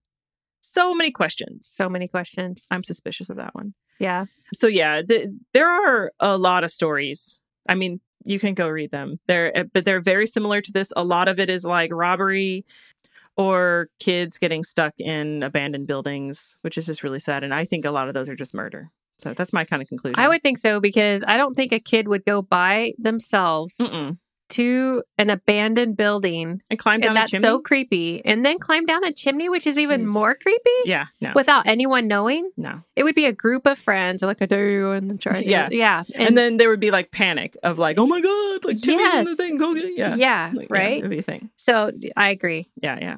Super suspect. So I did want to talk about other creatures that get stuck in chimneys. Oh. Yeah. This is the last thing that got me thinking about chimneys. I was talking with my mom and my Aunt Maureen, the aunt that I went to that. They almost broke her finger off. There's an outtake about this. Yeah. But I was telling them about some projects that we do on Guam with fruit bats. We're just talking about fruit bats. Oh. And my aunt was talking about how her neighbor recently had bats in his attic and that she's been having to leave her back porch umbrella open because bats will come and roost, like at the end of the day, they'll come and roost in the flaps inside her umbrella, and she's opened it and like freaks out because there's like a bat there. Yeah. So I thought I'd talk about bats that get caught in chimneys. Poor bats. They are. They just get such a bad They rap. get a bad rap. And we talked about bats in a Like, previous my episode. hair. Like, what is going on with your hair You're fine. that the bats know? You're Yeah. okay. It's okay. Just help them nicely. Help them Yeah. back outside. There are ways to do it. Yes. We're going to talk about it. Thank you. Bats are a common invader of homes and businesses. In the wild, they roost in naturally made cavities like hollow trees or caves. But in urban environments, they like attics and chimneys because they make the perfect daytime roost. It's dark, it's dry, Mm-hmm. typically quiet, Mm-hmm. and then they go out at night to feed. They are beneficial creatures. Oh, we've talked They're the about best. it. They're the best. They eat mosquitoes, eat other small insects, but once inside a structure, their rapid production of feces, their guano, causes a number of issues, including damaging attic insulation. There's health issues. It smells bad, all of that stuff. So people can be put at risk for fungal infections from the guano. I get it. They are on some level in your house considered a pest because it does cause damage and you could have health concerns, 100%. But like I said, there are ways to help them. There are ways to get them in a place where they would rather be and you would rather them be. It's all good.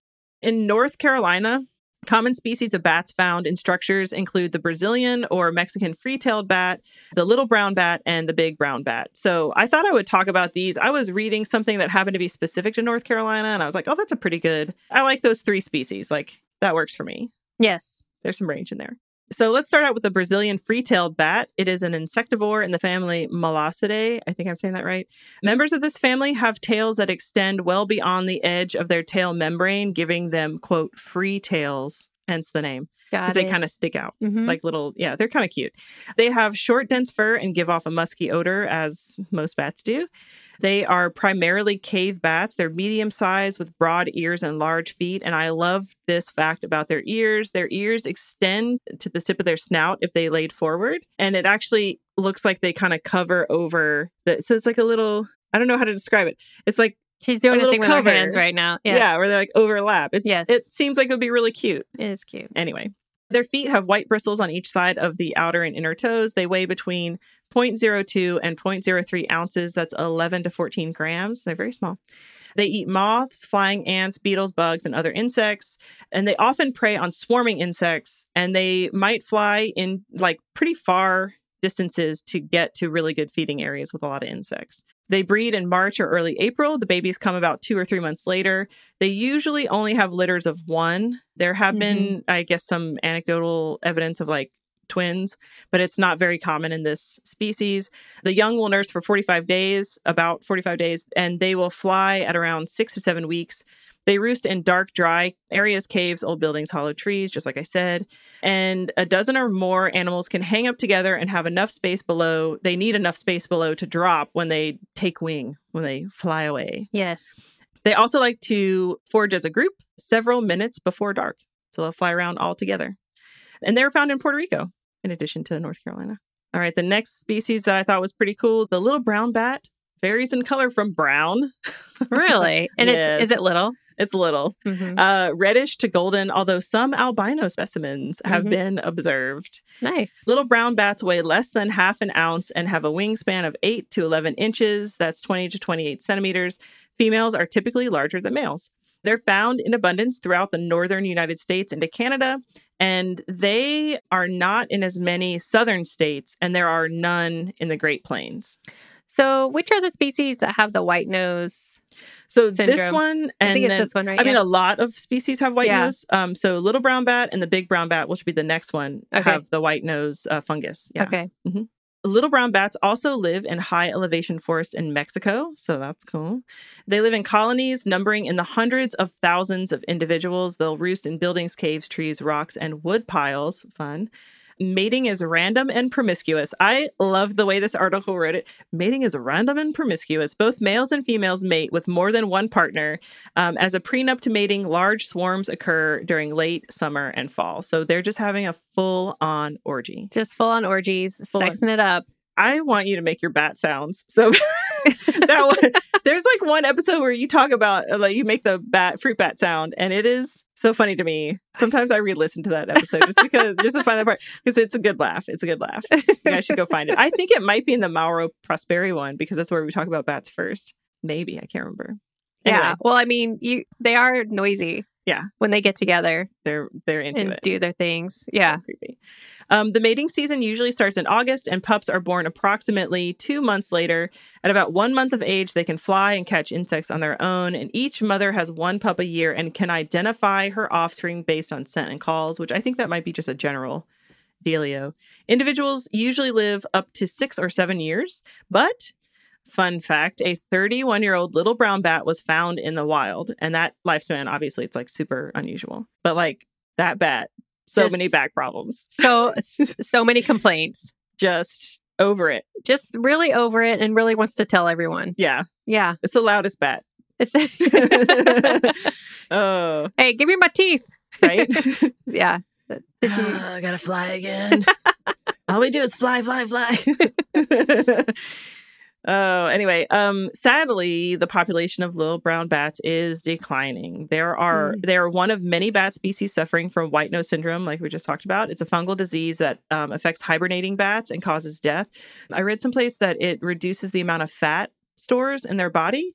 Mm-hmm. And then they end up, just dying. They can't eat enough to sustain themselves because they have to eat. I mean, I'm pretty sure almost all bat species, they got to eat a lot of food, especially these smaller ones. They have to eat like twice their body weight or at least their body weight or something like that. I think the nursing females have to eat twice their body weight, something like that, because obviously you got to give more. They're nursing. Yeah, they're nursing. Little brown bats tend to go wherever people go. And because of that, they love our buildings. Like, they're like, this is great. You guys did a really great job with this attic. I'm just going to bring some of my friends. Yeah. And we're just going to stay there. Cool. John, bring the love seat. We want to put it over here. Yeah. They're just they're moving things around. Yeah. Little flower portraits. Yeah. All over the place. The issue is that bats can transmit parasites and occasionally rabies. So a lot of times people will try to, use pesticides against them. That's an issue. Also, deforestation has led to a lot of their decline, and mining is also detrimental to little brown bats. Yeah. So the other big thing that I read about was, I hate to talk about it, but it's true, stray, feral, or outdoor cats. Predators, you guys. They are the top predators of these bats in populated areas. Oh, there was also another fun fact. Some bats will migrate, some bats will hibernate. These bats hibernate in winter, and during that time, they can withstand a change in temperature of nearly 120 degrees Fahrenheit whathout having any detrimental effects. Wow. Yeah. I was like, oh, okay. Well, they just bundle up together.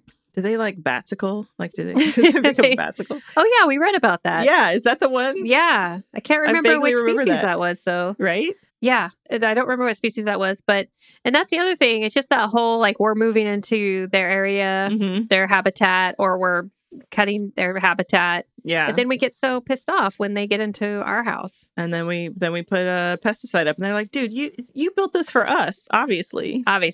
Like, you already cut down our forest, but then you gave us this, right? This is great. Right? It works out. All right. So our last little species, actually big species to talk about, is a big brown bat, which is actually not that big in comparison to like the fruit bats we have here. But like most bats, big brown bats are social. They are between 1/2 and 3/4 of an ounce. Huge. So big. Giants. Their fur is long. It tends to be oily. Creepy, and ranges from light to dark brown, contrasting with the back of their muzzle, ears, and wing membranes. Is that because of their musky smell? Right? I don't know, because I know that fruit bats have that smell. Yeah. They basically smell like weed. Like they're stashing some weed in there, but it's like an oil. Yeah, but doesn't the musk usually come from like pads in their fingers? No, it's on the back of their neck or something. It comes out back there. Okay, maybe that's I just remember I accidentally kind of snuggled with this fruit bat once. I was like, "You're so sweet, me," and then I was like, blah, like it was all over my face because he was real happy too. Oh no! Their ears are short and blunt. Their snout and mouth are broad, and their tail membrane is not furried. The brown bat is found in virtually every American habitat, ranging from timberline meadows to lowland deserts, though it is most abundant in deciduous forest areas. And it is also often abundant in suburban areas of mixed agricultural use. This species ranges from extreme northern Canada throughout the United States and south to extreme southern tip of Mexico. Traditionally, they have formed maternity colonies, which is basically like all ladies with pups. Yeah. Yeah. And they will make these colonies in small cavities of pine, oak, beech, bald cypress, and other trees. Common maternity roosts today can be found in buildings, barns, bridges, and even bat houses, which we'll talk about. Mm-hmm. Small beetles are their most frequent prey, but they will eat all sorts of quantities of any night flying insect. Right. Like they're kind of into anything, but they really like the small beetles. They are generalists in their foraging behavior and habitat selection, seemingly showing little preference for feeding over water versus land. So they're basically like, we live everywhere. We don't care.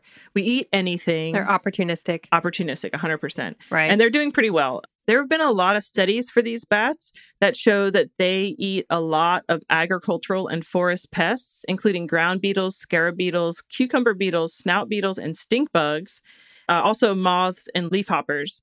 And a colony of 150 brown bats can consume enough adult cucumber beetles in one summer to prevent egg laying that would produce 33 million of their larvae. Wow. And that's a major pest of corn. So they're like, you want these in your barn. Keep them there if you grow do. like vegetables. Yeah. Like all insect-eating bats, big brown bats contribute mightily to a healthy environment and are vital players in the checks and balances of insect pests. Yes, yes, yes. They can live up to 20 or more years, but the average lifespan is thought to be considerably less. I'm like, which one is it? 20 or more years or considerably less? I don't know. I guess it depends on if people are jamming pesticides in their attic. That's true. To keep them out. Mating mainly occurs in fall and winter, but females do not become pregnant until spring, just after hibernation ends. And this made me think of delayed gestation that we talked about in polar bears, because it was like they didn't have the perfect conditions. Mm-hmm. And so they somehow their bodies delayed the implantation of the, what's the word I'm looking for? Embryo? Embryo. Thank you. Jeez. Into The zygote. The zygote. The larva. The thing, whatever it is. Yeah, the embryo didn't implant until it was like favorable conditions. I'm pretty sure that was polar bears. I mean, a lot of mammal species will do that. Right. Yeah. That's so interesting. So it just made me think, because we talked about it a couple of weeks ago, that large colony outside of San Antonio. Yes. Those are Mexican free-tailed bats. Oh, okay. That's the first one I talked about. Yeah. Yeah, but they migrate between, I think it's by San Antonio and back to Mexico. Right. But huge. Big. Big. The young for these big brown bats are born in May through June, and twins are common in the eastern United States. And in the West, it's more common just to have one pup. Interesting. I don't know why. Yeah. So there's variation across. Yeah. I mean, you'd think if a species is over that large of an area, there's going to be some variation. Or maybe it's just like all the twins just happen to be born. Yeah. And well, I wonder if they just have more food available so they can support two. Yeah, it's possible. The young are fed milk roughly for 4 to 5.5 weeks. They learn to fly between 3 and 5 weeks, and they stay with their mother and forage for another 2 to 2.5 weeks. Maternal, like I said, maternal colonies commonly contain 20 to 300 bats, and that's the pregnant females with the nursing pups. And then females also that have well-developed young will be in those groups. I guess during that time, the males will typically roost by themselves. They're like, we're just alone. We're good. Yeah. They're just playing video games, drinking beers. Yeah, they're on the Xbox Live together. Like they're talking on headsets. They just have little bat headsets. Mm-hmm. Like, yeah, bro. All right. Good times. I have a 13-year-old son. I know all the things. Big brown bats can migrate hundreds of miles, but southern populations are likely to be year-round residents. They'll hibernate during the coldest parts of winter, but their relatively large size, which makes me laugh because they're so small, allows them to remain active at lower temperatures than most Northern American bat species. So it depends on where they live as to what they're going to do. I'm kind of surprised that, like, I guess they're similar enough that they're still going to be the same. Like, are there subspecies in here? Like, I didn't really read too much about any kind of subspecies for the big brown bat. It's like, are they just big brown bat? Like, it just seems too simplistic to me. Yeah. I feel like someone's going to go in here and be like, this is this and this is like, they're Yeah, gonna a separate them out. taxonomist. That's what I'm saying. With that kind of variation, I feel like a taxonomist is like, Get it together, you guys. what's happening? What's going on? Mm-hmm. Big brown bats clearly rank among America's most beneficial animals. I did like this particular article. Mm-hmm. As they are forced out of traditional forest habitats due to encroaching human populations, logging, and habitat modification, they will move into increasingly close human contact, taking up residence in buildings and other man-made structures. I feel like that's, I've driven it into everybody's head about it. But yeah, they're super beneficial. Let's stop making it difficult for them. Please. Yeah. And it did mention that they can suffer from white nose syndrome as well. Natural predators include snakes, owls, raccoons, and feral cats. Mm-hmm. And human-induced threats, pesticide, habitat degradation, all those things. All the things. So yeah, there are ways to remove bats from your home. I get it. You have a property that you've invested your life savings in or whatever, and you want to take care of it. Absolutely. Don't just throw a bunch of pesticide up there. Call a professional. Call a professional. Just like if you have bees. Yes. Call a professional. Yes. Mm-hmm. And not like a professional that's going to throw a bunch of pesticide up there. No, not that guy. Like or lady. Like a wildlife professional. Yeah. Yeah. So this article that I read comes from the Washington Post.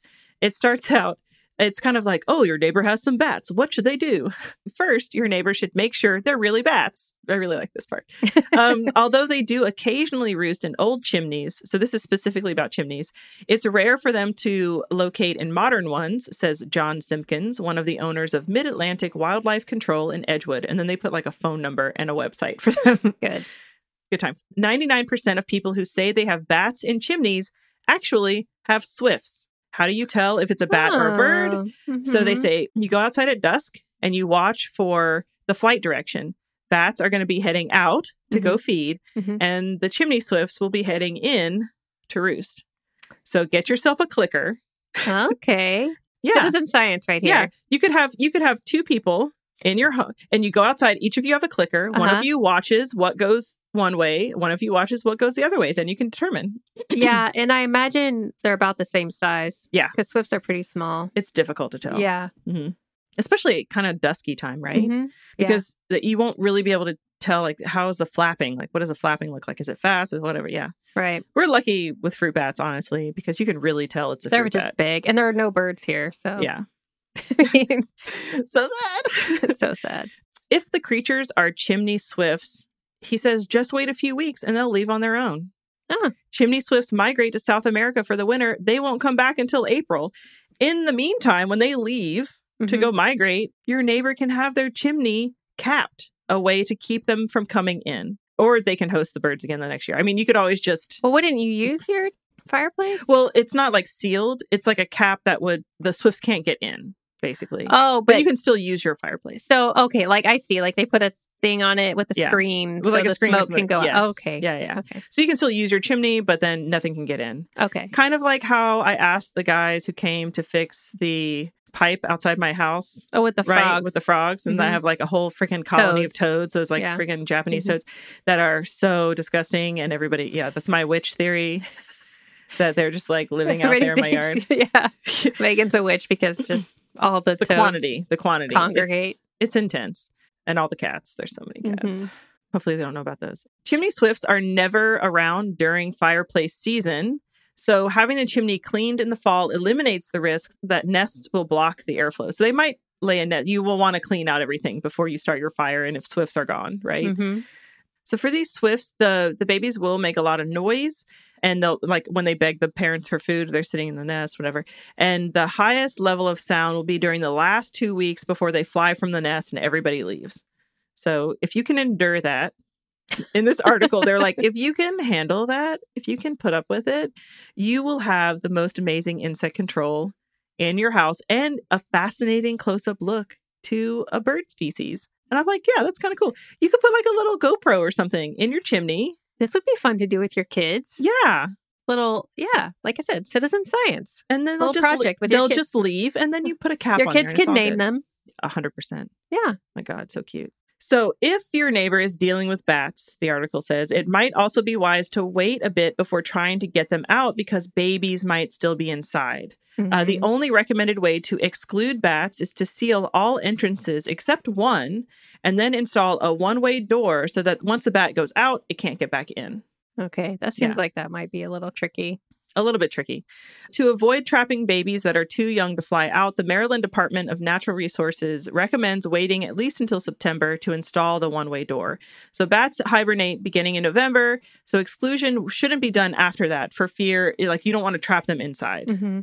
So Jen, it is critical not to trap the bats inside. If a trapped bat, an adult, is trapped inside, I'm saying it so many times, there is a greater chance that they will wind up in your living space when they're trying to get out because... And in your hair, directly. In your hair. Trying to bite you and give you rabies. If you are scared of a bat in your hair, don't trap them in your chimney. If an adult or infant bat dies inside the house, they're like, it will also make your house smell. And I'm like, yeah, but also that's a dead bat. That's so sad. That's very sad. Well, it's so bad timing too, because that's when you want to use your chimney, like November. Right. Yeah. So it seems like you should take care of it well ahead of that by just putting whatever you need to put to when you keep them from first coming in. Move in the house. Just do that. Just check it. Yeah. Check your chimney. Do you have all the all the things that you might need to keep things out of, an area that you're going to use regularly that you don't want them to be in?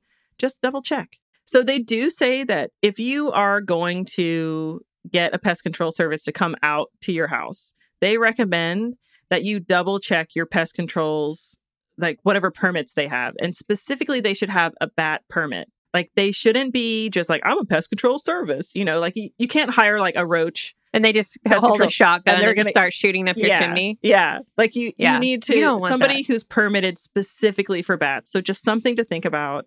Mm-hmm. You should check it out. They have to provide you with that information. So as part of any bat exclusion project, the department recommends installing a bat house outside. Oh. This will help protect the bat population, which has declined by about 80% since white nose syndrome emerged in 2007. Having nearby roosting will also help discourage the bats from trying to find other ways into the house. And now we get to the part where I say everybody should build a bat house. Yes. So I found a website. Who made this? I cannot remember. No, National Wildlife Foundation, I think. Okay. Is where I got it from. And it's just like a little article on how to build a bat house. There's a link for it in the show notes. It's great. The person who wrote it, I forget her name. I'm so sorry. She starts out with like, I love bats because mosquitoes love me and I don't like mosquitoes, don't use pesticides. It's a really good, like why you should love bats, why they're important. Invite them all the things to your house. Yes. Yes. And I also love that she says, before I share my bat house building experience, let me say that I am no carpenter. This was my first time using a circular saw. Hopefully this can help even the least handy person build a bat house. So it's totally possible. She goes in to say, why should you build a bat house? You might be surprised. Bats don't always live in caves. It's true. They live in trees here in Guam. Some bats spend winter months in caves, but most bats spend summers in trees, under bridges, or in old buildings where they give birth and rear their young. So she's saying the goal is to make a bat house that mimics the space between bark and a tree trunk. So you have to think, you want it to be like a little bit small so they can just like tuck up in there. Right. Be all cozy. Yeah. A little tree bark comforter. Tree bark duvet. So yeah, you're going to make a small, narrow space. She says, you might wonder why you need to build a bat house. Why can't bats just find a nice tree? Yeah, why? Ask them. Why? Will you tell me why? Maybe because you cleared the forest. That's probably why. She didn't say it that way. She was really nice. She said the challenge for most bat species is that forests are cleared. She says it in such a nice way. Humans. Ideally, they would live in a natural home, but we build bat houses to help those who can't find space in a forest because maybe the forest isn't there anymore. It's also a great way to provide cover for wildlife, as well as a place for wildlife to raise their young, which if we had a bat box, if we lived in a place where bats lived in bat boxes and there was a bat that had a little baby bat, that would make my decade. I would be so happy. Just thinking about it makes me a little bit verklempt. Anyway, then she goes on to talk about how she built the bat house. She found a bat construction plan, which she shares on this website. It goes through all of the details, like where you need to put the bat box. It needs to have a lot of sun. It needs at least 15 feet from where the bottom of the bat box is to the ground, because one, to protect from predators, but also when they fly out, they need to be able to drop and then fly. Ideally, you want to have a water source nearby because you don't want the mother bat to have to leave the baby there for too long to go find water and come back. Mm-hmm. And then she says, interestingly, bats are less attracted to bat houses mounted on trees. There's a few reasons for this, which is a little bit counterintuitive because, like, if they're going to nest in between the bark and the thing, you're like, why wouldn't they like it on a tree? Turns out that it's too easy for predators to get them. Say, yeah. The branches also cause cats. Yes. The branches also cause obstructions to exiting bats.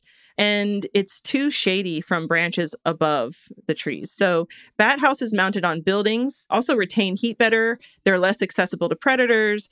You can also put them on a pole. She was like, oh, just put a pole in your yard. Put the bat pole, bat box up on the pole. I've seen them like that. Yeah. So, and then she goes on to say that she lives in a townhouse that's 3 stories high. So she's all good and it's near a stream. And it's like, she feels good about it. Anyway. And then she goes into like the how-to, all of the supplies you need, the cutting, the measuring, all that stuff, all the carpentry things. Cool. Yeah. So you guys go check that out. And now you still have time. Yes. You still have time. Do it right now. Do it. We'll make a bunch of bat boxes here. We'll ship them out. We'll ship them out to you guys. It's We're fine. not really. I'll find that Girl Scout. I'll be like, hey. She's like already like heartbroken. Yeah. Never mind. She's like, I don't want to ever think about bats. All right. Anyway, I am now to the organization to support, Jen. Excellent. So we talked about this already. Mm-hmm. I mean, I just can't say enough about Merlin Tuttle's bat conservation. Yeah. I figured it was going to be about bats and not about chimney sweeps. Not about chimney sweeps. Because they're okay now. Yeah, they're okay. Just an organization that donates to 4-year-old boys. I don't know. To shower them. Yeah. Showers for boys. Right. I mean, I might start that nonprofit, honestly. No, so my organization to support is Merlin Tuttle's Bat Conservation, MTBC. You can find them at www.merlintuttle.org. It goes on to say, no group of mammals has been more misunderstood, needlessly feared, or intensely persecuted than bats. Relying on a powerful combination of science, field knowledge, and photography, MTBC is helping save millions of bats, protecting public health, economies, and worldwide ecosystems by teaching people to live harmoniously with bats through Merlin's one-of-a-kind experience. Their mission, inspiring bat conservation worldwide. So you guys should go check it out. I think it's it's even like a Halloween thing because bats, vampires. Yeah. And then vampire bats. Yeah. But they're like, you don't even feel it. It's fine. It's like black cats. I mean, we did the one thing, and witches. Like, these are all silly superstitions. Well, but I mean, there really are blood. Yes, blood-sucking, yes. Bats. Sure. But it's okay. It's fine. Listen, you're nourishing them. It's and they're not everywhere. Yeah. They're only in some places. Transylvania. Only there. Only there. Only there. Yeah, but no, I thought this was a good Halloween episode because it combines my love of people, I don't know, in like really creepy situations. It just immediately made me think of Christmas, like the combination of Christmas and Halloween, bats. And just really thinking sad, of using children to force them, that is a horror, so morbid. That is a horror movie. And it's history. It's true. It really happened. It's real, you guys. Yeah, that's scary. Not cool. Yeah, and I bet you there's lots of ghosts from that. That's what I should have looked up ghost stories for, like haunted chimneys. Yes. Ugh, I bet there are a lot. Anyway. Thank you for that story. Yes, that was not at all what I thought you were going to be talking about. I love it. That's great. It's so interesting. Yeah. I love a good history lesson. Right? And then we talk about bats. And I always love talking about bats. Bats are great. Yes. We'll tie it together. All tied together. So, Jen, we're here at the part of our episode where we're going to talk about our emergency preparedness kit. Are you prepared? I think I am, Megan. Excellent. So I was kind of taking your story back to its original roots, which was Gremlins. Yeah. And in that, the reason that the dad was going down the chimney and got stuck was that he was trying to like surprise the kids, like a Santa Claus type thing. Yes. Right. And then they didn't know he got stuck and so on and so forth. I think, maybe what we should start doing is, I'm not saying don't celebrate Christmas and Santa. Do whatever you want. Yeah, absolutely. But there are some other options out there. Definitely. I'm thinking of maybe taking it back to Festivus. For the rest of us? Yes. Festivus would be perfect because I think you have to have a pole. Yes, the Festivus pole. You have to have a Festivus pole. And actually, while you were telling your story, I looked up what you need for Festivus. So, well, first of all, it's described as a secular and non-commercial holiday characterized by the raising of an aluminum pole, the serving of a dinner, the airing of grievances, and the demonstration of feats of strength. I mean, you could, like, let's say someone gets stuck in a chimney. You could demonstrate your feat of strength by using that pole to push them out. That's all I'm saying. Done and done. CNN actually did how to celebrate Festivus in 5 easy steps. So you get a Festivus pole. Perfect. You just need an aluminum pole. It has to be aluminum because you want to have a very high strength to weight ratio, according to Frank Costanza. There you go. Decorations are distracting, so leave the pole as plain and unordained. That's possible. Exactly. That's great. Make sure you buy your own pole from the places such as festivuspoles.com, or you can make your own. You also, after that, need to prepare your Festivus dinner. Mm-hmm. Meatloaf is the key to stay true to the Seinfeld episode. It should rest on top of a bed of lettuce, and that's the appropriate fashion. Then you move on to air your grievances. So at the beginning of the Festivus dinner, you force all of your guests to listen to all the times they've disappointed you that year. And it's a very healthy ritual. Mm-hmm. After that, you join the feats of strength. As the host, you'll want to test your feats of strength and wrestle one of your guests. After all, the two of you did just enjoy your very protein-filled meatloaf dinner. Festivus is not considered over until the host is pinned to the floor. A guest can only decline the challenge if he or she has something more important to do, such as working a double shift. And lastly, call all slightly non-routine events Festivus miracles. Perfect. That's number 5. So you carried out all your groceries into the house in one trip. It's a Festivus miracle. That's a Festivus miracle. You took the subway for the first time and it didn't smell. Festivus miracle. You ran into your friend you've been meaning to call at one of the local coffee shops. It's a miracle for Festivus. So those are all good examples. Create your own. That's what we're going with. That's amazing. I really love it. Yeah. That's great. You just, honestly, yeah, just some Festivus for the rest of us. That's all we need. Done. Done and done. Done and done. Oh, also, that's kind of funny because you know that festival for the Chimney Sweep Boys? Yes. It's like they do it on May Day, so they're like a maypole. It all connects somehow. It's all coming together. Saber's over here sneezing. I'm not. He knows farting, guys. He knows it's time. Done. He always knows when we're done. As soon as I say organization to support, he's like, "Oh, what?" He starts. You can hear him start shaking his head. You've probably heard it. Yeah, it's great. Thanks for that story. You are very welcome. I hope everybody has a safe and fun Halloween this year. I hope you get lots of candies. I heard inflation candies like 34% up from last year. So limit yourselves. Yeah. People. And also, probably a good thing. Check your Snickers for the one ring that rules them all. just in case. You never know. You never know what's inside the Snickers. Yeah. Dangerous things, you guys. You don't. Good all times. Right. Happy Halloween. Yay. You're Gonna Die Out There is produced by us, Jen and Megan, and edited by Jonathan Pillsbury. We'd love it if you can leave us a 5-star iTunes review on Apple Podcasts.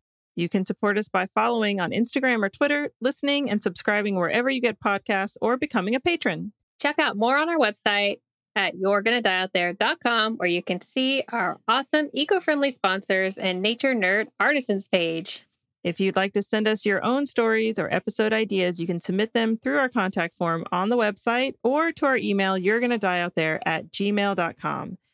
And until next time, don't die out there. Bye. Bye.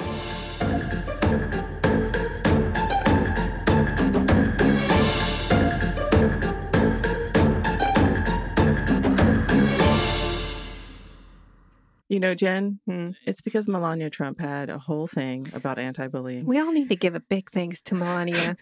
Just thank you so much. I wonder what she's going to wear on, like, as her jacket, what statement it's going to be when she goes to visit her husband in prison. On the back.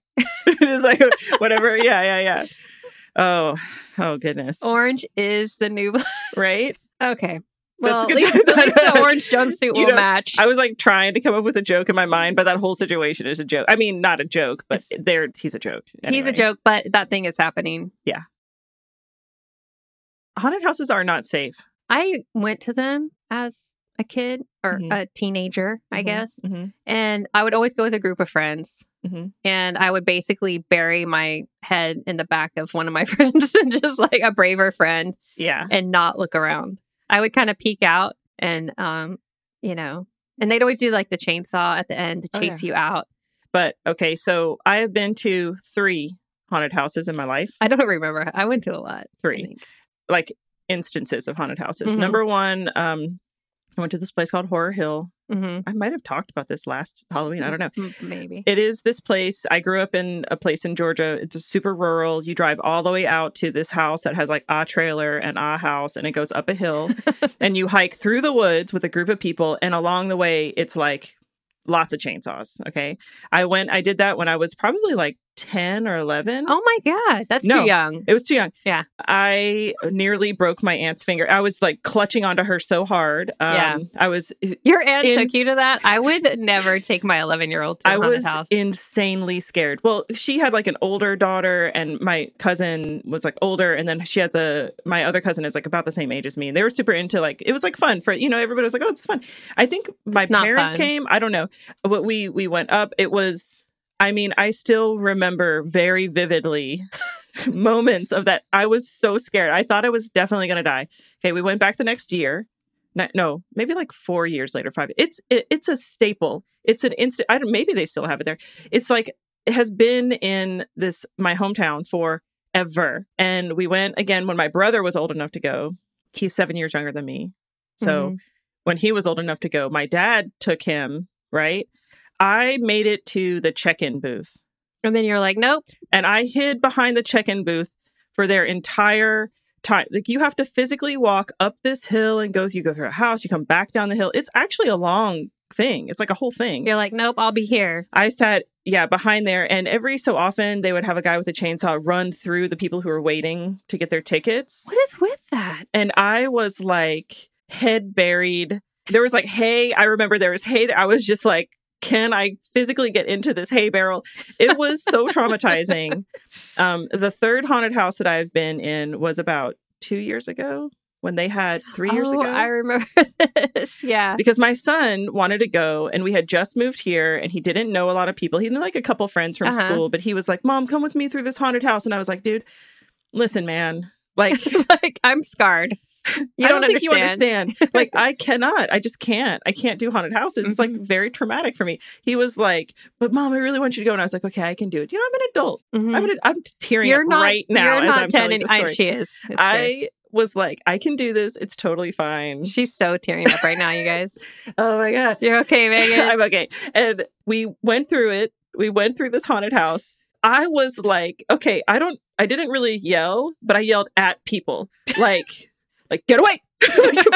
like, I was like constantly on alert. I was, like also trying to protect my son for some reason. Like, he's the one who wanted to do this. And he has been through many haunted houses. He's like into that. He's like, this is so funny. Haha. People are like laughing. And I'm like, I will karate chop. If you touch me, it's done. It's over. Yeah. Oh God. Yeah. We went through that. I feel like there was a time and when we went through somewhere that people doing the haunted house would kind of get too close and almost touch you. Oh yeah. Or touch you. And I'm like, no. Don't I don't think they do that anymore. I mean, it. you can't do that. No. But there was one year, I went to a bunch. I don't remember. It was fun to me to go with my friends because I don't know, it was pretty fun. I don't know. Just everybody's reaction after. I mean, it was just funny. Mm-hmm. But one year there was this guy walking behind me. He was dressed as like a werewolf. I don't know. It wasn't too scary, but I was like, to make myself not scared, I started a conversation with him because he was trying. I was like, hey, so I don't remember what I said, but afterwards he asked me on a date. I don't think I ever went. I was like 15 or 16, but yeah. This is my new dating. He was like a kid. He was also like a young person. He wasn't like an old man. He was like a young guy. He was like a 45-year-old guy. He's like, you want to go out? He's just like smoking. He's like, hey. He's like a carny. You want to go out? Yeah. I was like, I'll think about it. I'm okay. No, I'm good. No. But he was like a 16-year-old or something. You know what, Jen? That's going to be my new dating strategy, to go through haunted houses and just talk to people. Start conversation. Start a conversation. Like, hey, how's it going? turned off the chainsaw for a minute because I think there's something I wanted to tell you. Do I know you? Have we met? Just you seem really familiar to me. Yeah. That was my strategy for not getting scared. That is. I was like, these are real people. I told myself, these are real people dressed up. Yeah. And I had a feeling that the kid behind me was like around my age. So I was like, what school do you go to? I will never forget that the beginning of that one that I just recently went to it was a black room and it had white masks on the walls, like all these like levels of white masks. And then they had someone dressed in all black wearing a white mask and they would walk up behind you. Ew. And we were like the last people in the group. Oh, no, you never want to be the last people in the group. I was like, I don't want to. And I told the guy at the door, like, I don't want to be the last person. And he was like, well, I'm sorry. Like, we only allow this many people. And like, he's like, if you wait, it looks like there's this big group and like, you'll have to wait another like 30 minutes. And I was like, I'll wait 8 days. Okay. I'll wait never. I'll just never. Like, can I just not? I was like, can you go through with my son? Like, is that a thing? Can somebody just take him? Yeah. I mean, yeah. That sounds awful. Yeah, I'm not into it, but I would never take my young kids. No. I went with my friends when I was like 12, 13 on up to 16 around there. And then I was like, I'm good. Mm-hmm. Why would you go in a chimney in an abandoned building? Kids, Jen. No. Yes. So what, like a lot of these cases are actually burglars. I can't say that word. Robberies. Is that like a hamburglar? I cannot say that word. I got you. I wrote robbery throughout this and I was like, I should have said burglar. I can't do it. I told you about that time that I took my daughter into one of the stores here on Guam. Mm-hmm. And it's because we took care of fruit bats at the wildlife refuge and she would always go with me. And so when we went to the store, she's like, Mommy, and said it really loud, smells like fruit bats in here. And the guy started laughing, but it's just because they smoke so much weed in the back of the store. That's amazing. Yeah, it was really good. That's good. Anyway. Oh. But the guy was like, has she eaten fruit bat? And I'm like, no, we don't. It smells like fruit bat in here. We don't do that. That's the best. Oh my God. I'm going to teach all little kids that. So now when my daughter smells it randomly, like if it's coming from somewhere, we just, because we don't. Right. Anyway, I'm just saying, like, it's all cool, whatever anybody wants to do. Yeah. But if she smells it somewhere, then I'll be like, hey, that's some fruit bat. But honestly, if you're walking through the forest and you smell it, you can be happy. Typically, it does mean a fruit bat or some guy smoking some weed somewhere. It's true. It's just some guy hiding behind a bush. And you're like, oh, I think there's guano over here. And it's just like, well, I see some fruit bat droppings. No. Oh, that's pretty good. Okay. Anyway. We work in natural resources, Jen and I. Yes. And I was approached by somebody who said, oh, I have this daughter. She is a Girl Scout. And they're not from Guam. They're not from Guam. Yeah. Had only been in Guam for like a few months or a year or something like that. She was trying to get, might have been like her Top Scout badge. Like, I don't remember if she was like in high school or if she was like, I think she was younger. And it seems like she was trying to get a badge, right? A badge for wildlife or something. And so I had gotten an email that basically was like, hey, can you help out this guy whose daughter is a Girl Scout? She wants to build bat boxes. Okay. And I was like, for fruit bats? And she had apparently, was like, oh, I want to build these bat boxes. It's going to be so great. And she went online and she got like plans. A diagram. Yeah, a diagram for how to make these bat boxes. And they were so small. they were for like these like tiny little brown bats, They're for like an East Coast bat, like not a fruit bat. And I just kept imagining like some fruit. Well, number one, fruit bats wouldn't even try, but just like trying to get up it, just so squished, just jammed in there. Anyway, and I remember that I had told that guy, I was like, listen, dude, like that's I love.